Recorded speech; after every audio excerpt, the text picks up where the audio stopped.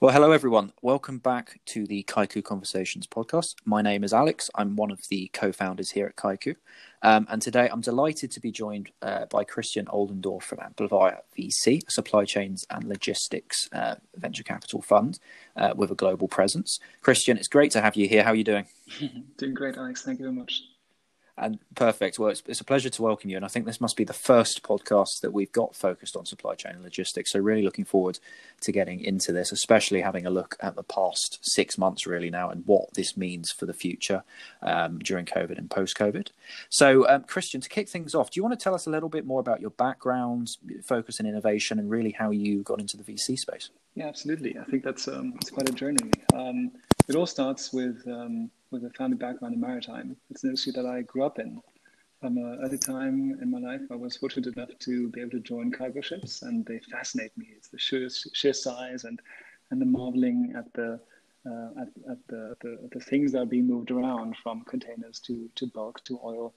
And I at the time I was wondering what it was that was being moved around all these boxes, and no one could tell me in detail. And as I grew older and started my studies, I realized that despite being a vital part of a crucial component of the supply chain, shipping was lagging behind when it came to digital transformation and innovation, and was little transparency to be had in the sector, only exacerbated what was already a high level of waste and inefficiency in industry, which has to be combated. Here's where I really admire software. If you don't like the way it works, it can easily be changed, scaled up, scaled down, adapted to the customer's needs. If there's a better product out there than the one you're using, you can simply switch to that. With trucks, ships, planes, the process of upgrading and innovating is not that simple, not that quick. It's quite the journey, to say the least. I think it's absolutely quite the journey to take you through as well. But I think, as you say, how does a third generation ship owner become a venture capitalist is, you can see the space, the overlap with software, and how this moves as well. So I think obviously we've seen a lot of change in the last 6 months, and we were having a bit of a conversation on this before we started. So for you, why supply chain, and how have the opportunities for innovation changed there before COVID and during COVID? And I suppose, how does that translate into the thesis that Amplifier focuses on nowadays? So the supply chain is first of all is not very well known, but it's a vital part of our existence, from commerce to food supply, and especially in COVID times, the delivery of medical equipment. Most of our daily consumables are not produced in the place where they are ultimately consumed. It is more likely that these products will need to be transported. Yet there are many issues with the supply chain that are still unresolved. Products are lost, food items go bad before they reach the consumer, and a desynchronized supply chain produces a lot of waste. In the US alone, $3 billion are lost every year due to trucks idling, and 40% of all containers that are being moved on the road are completely empty. So there's a space with a lot of need for innovation to start managing it better. And we believe that software and the combination of software and hardware essentially can solve some of the major problems that come from this origin. And I suppose following on from that, we can understand the sort of Maersks of the world. There's been an evolving sort of corporate venture capital, so CVC agenda in the last few years, and people breaking more into the space. But, do you see much of a trend in terms of more specialized funds coming out of this and investing in supply chain and sort of larger, I suppose, conglomerate groups there as well? And I suppose from that, how does that make Amplifier certainly unique in that respect? Well, I would take one step back from the CVC side. I do believe that innovation in the supply chain side is having a bit of a moment, not just due to COVID and the reasons aforementioned, but also because there's a large part of the business which has it's an entirely large market. The market value alone is worth 9.6 trillion, and the supply chain itself creates 600 million jobs worldwide. And at the same time, it generates about 90% of the consumers' goods environmental footprint. So just to put that into perspective, I think it might be the largest industry out there at the moment still, without many people realizing it. It's mostly a very fragmented industry with individuals working on a very tight margin. The innovation culture itself has not historically been quite as strong as in other industries, perhaps because of this reason. But in order to differentiate your product as a part of the supply chain, there's a strong need to invest in innovation, which will bring your customers more transparency, more traceability, especially when it comes to the issue of carbon accounting, with the emissions in the supply chain being quite strong. More and more customers are having to include this. If you're a Nike or a Coca-Cola, this is a vital part of your carbon accounting. Absolutely. And I suppose, one thing from this is, more from both sides really, both from startup investor side, is actually looking at what the barriers are for, scaling technology across the supply chain, and how, people like Amplifier and yourselves can able to sort of get around with this. I suppose one way to lead into that is, obviously, a lot of the backgrounds of shipping companies come from family-owned businesses. Do you see that as a big opportunity, or does that slow things down, or are we seeing a move away from that as part of the barriers to entry? Yeah, I do believe that there's a multi-aspect. You have personal experience in that, don't you? Absolutely, absolutely. I do think that there's several angles to be covered here. If there's a company who's understood how the innovation roadmap looks like, a large non-family-led business, perhaps stock listed with the potential to raise more equity and a strong innovation culture, will have quite a good position when including innovation into its processes. Just simply because the basics are all there. With family-owned businesses, of course, there's a lot of discussion about the future. I do think that they tend to think more long-term. Yet the question is, how do you plan long-term in an environment like 2020? There's a lot of change with regards to technology, with regards to policies. Trade and globalization are at the center of discussions again, and have reached politics as well. With regards to where we are, there's a strong generational element that comes with it. There's a part that has kept the company steady for a long while. And with regards to future investments, we have to consider our position and have to understand how we can best include innovation into our own environment, into our own way of working. And some of the value propositions of supply chain startups have become very concrete. You can save fuel, you can save cost, you can save time. And these are things that are the core of every development of every company and supply chain at all times. The methods have just changed. It used to be adding more complex structures, then there was a chance to outsource quite a bit of work. And now with software, there's another wave and potentially more waves to come. And I suppose a sort of quick follow-up to that would be your experience and just knowledge of how the industry is changing with governments and port authorities. Do you feel that during this time there has been the willingness to increase and scale this process quicker than before when we saw the COVID? Yeah, I do believe that many companies were strongly hindered by not being quite sure how quickly they could reopen their factories, not due to policy reasons, but simply through the supply chain. If you're a car manufacturer and you have 99% of the pieces for your car to be finished, that 1% can dictate when the car will actually be able to be sold. The supply chain itself has performed quite well in my impression, but of course there are stresses that it still has to undertake that it might still need to find solutions for. I'm talking about the fact that seafarers are still not able to disembark and go and return to their homes. I do believe that there's a strong element of food production that still needs to be looked at, especially when winter months will be coming. My personal impression is that the stress on the supply chain will still have to be properly understood and properly measured in order to plan it better for it to be resilient. Oh, absolutely, and I think, as you say, especially on the point of seafarers, we do, as consumers, a lot of the time take that for granted, and we really don't understand how the whole process really does operate there as well. But just shifting back to sort of more on the side for startup founders, there's a huge amount of opportunity. Some may say more than ever to be able to work with large shipping companies. So, would you have maybe a few tips in there in terms of actually how they can advance that process with corporations in the logistics industry specifically? Absolutely, I do think that founders of startups and people who have got an entrepreneurial mindset will find a fruitful and very open environment towards their propositions, particularly if through the innovation departments of larger organizations, they will have They will be able to make contacts to have ideas bounced off through the conferences I visit and the ecosystem that I live in. There are more and more innovation-minded companies. There's more and more personnel that is open to involving founders of any age out into their realm to discuss ideas, to have them bounce back, to some of them with even more support. I do believe that there's more and more of an innovation culture in the supply chain now than it was 3 years ago even.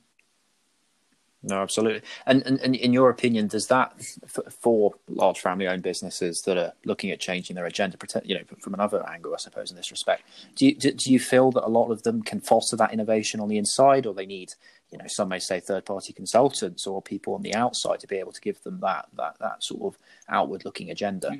I think it depends on the complexity of the proposal. There's some items that could be included in a regular upgrade of IT measures. We talk about smart enterprise, which is easy to adapt. Some measures when it comes to transformation of the assets include some hardware installation, and it depends on the attitude of the business towards hardware and software, which might differ quite strongly. When it comes to a broader transformation of their hardware, I do believe many businesses are struggling to find the path forward. We're at this crucial moment where we know that, especially on the emissions side, on the side of technological friendliness and environmental friendliness, there are solutions there that aren't quite yet accessible due to high price and still relatively low demand. But you will know that if you own them for 10 years or 15 years, they will eventually pay out.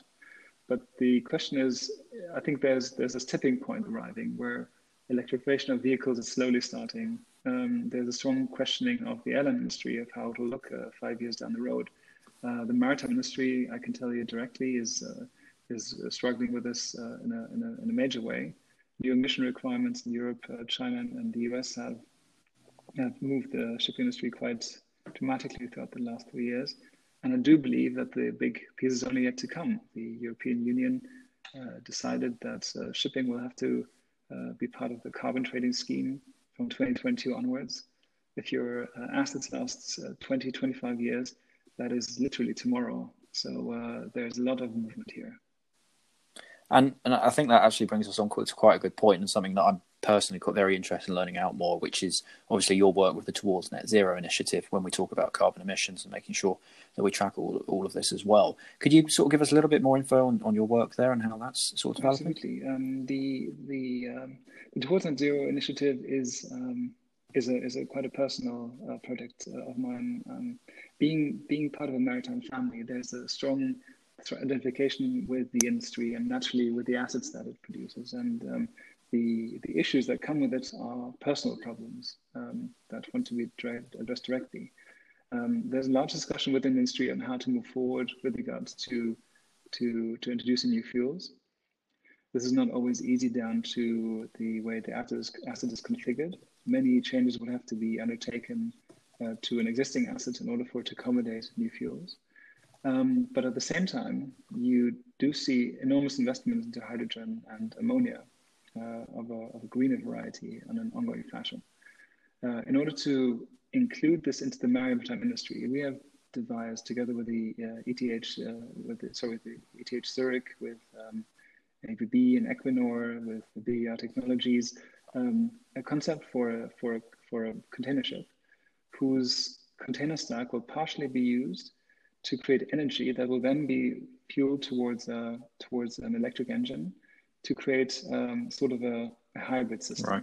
The hybrid system is scalable, though, that it can start off with diesel if you need to, and then move into gas or ammonia or hydrogen as these products become available, as these markets develop.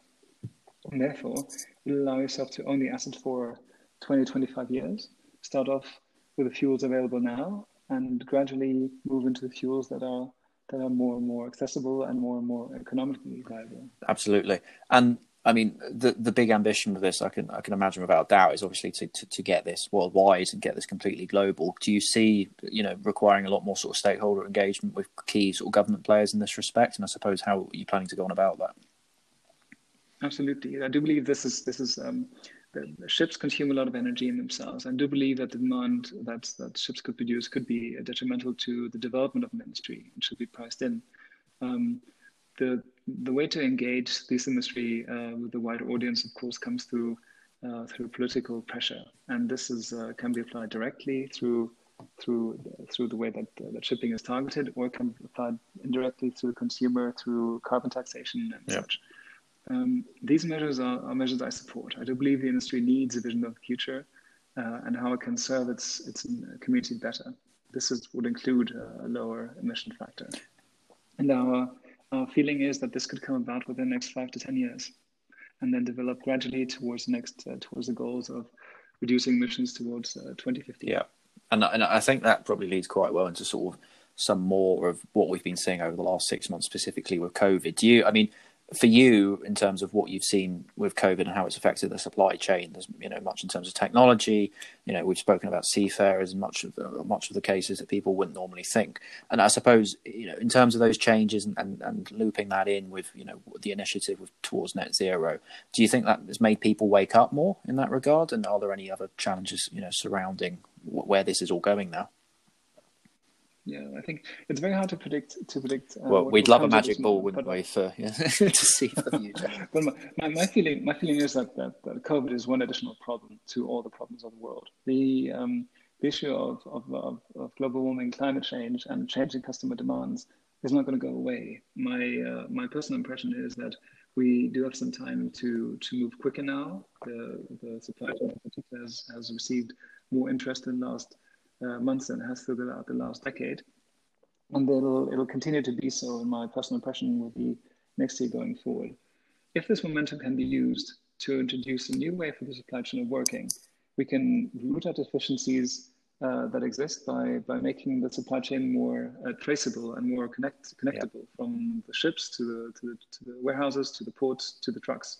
If we can do so, some of the congestion could be eased, some of the traffic could decrease, the costs themselves would decrease, and the emissions would so too.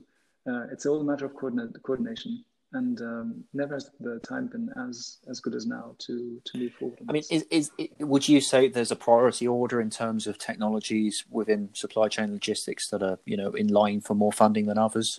I mean, evolving autonomous technologies, and that's a whole different question in terms of trying to work out how close we are to that. But would you say there are more some technologies than others that are being prioritized?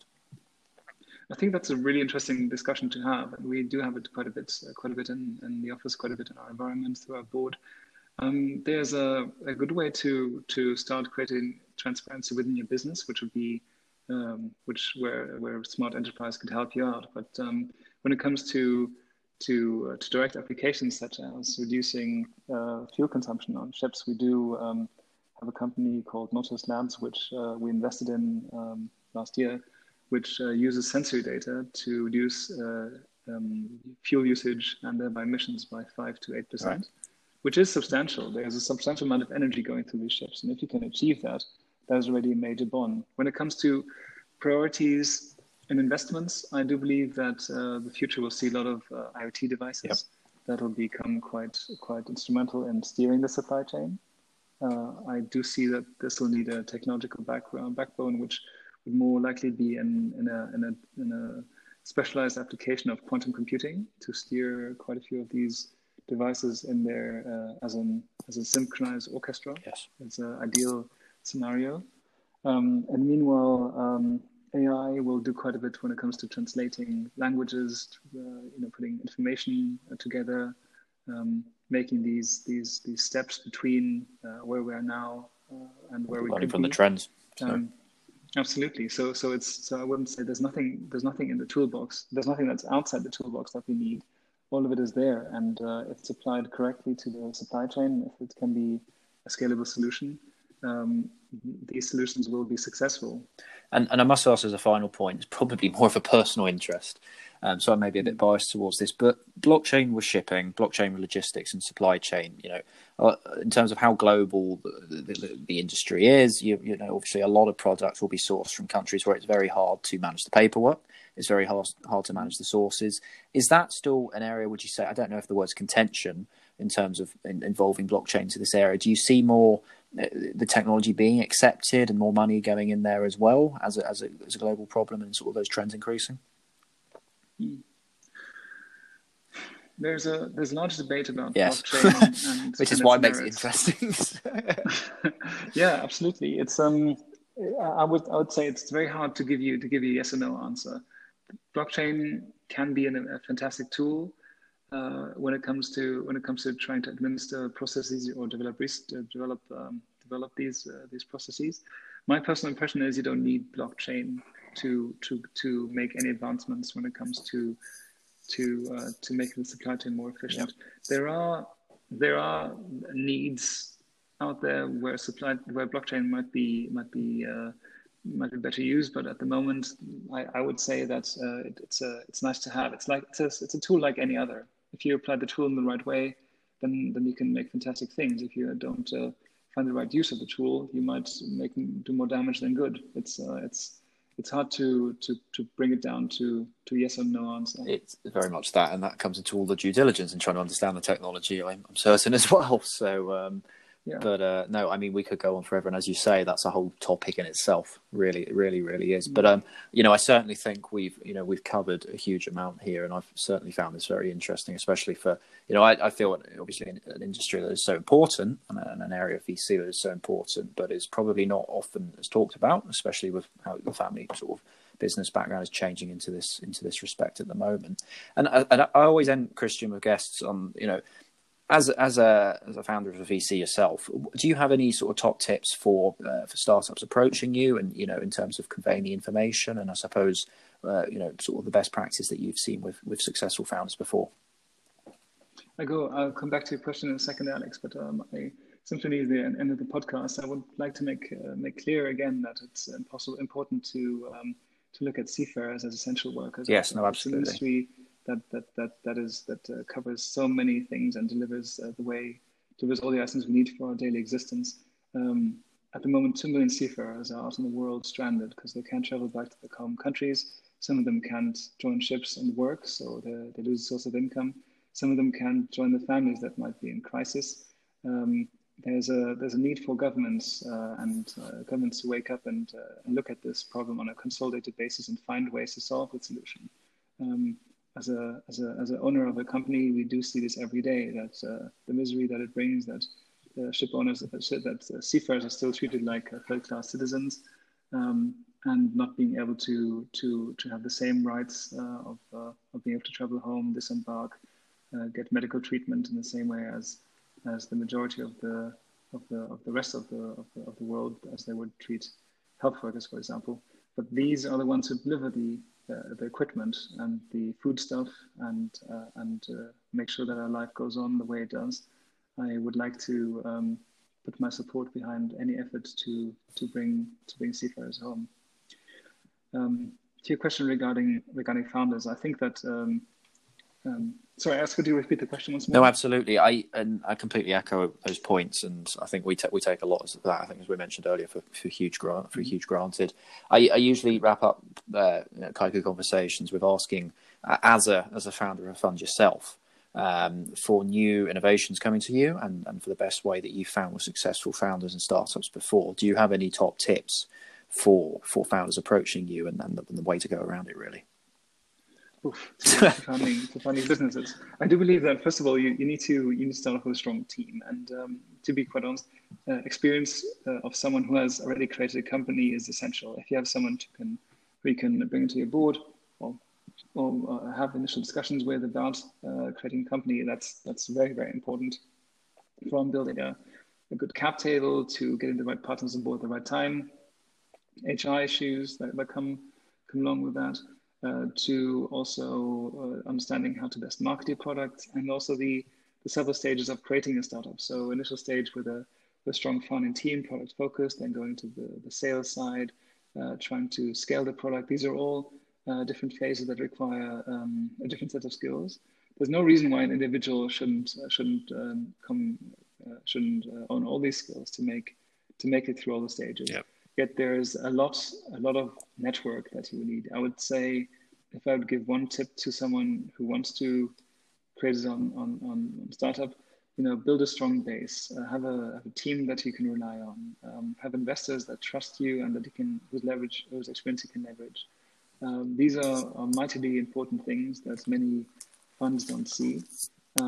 Also, it's a commitment that lasts not just 5 years, but essentially your entire life. Once you've been self-employed, few people would want to go back from the experience, or even if those who failed will start a second time. And I can only encourage that. If you have gone out there, it didn't work the first time around, the experience together is essential for creating a valuable company the second time around.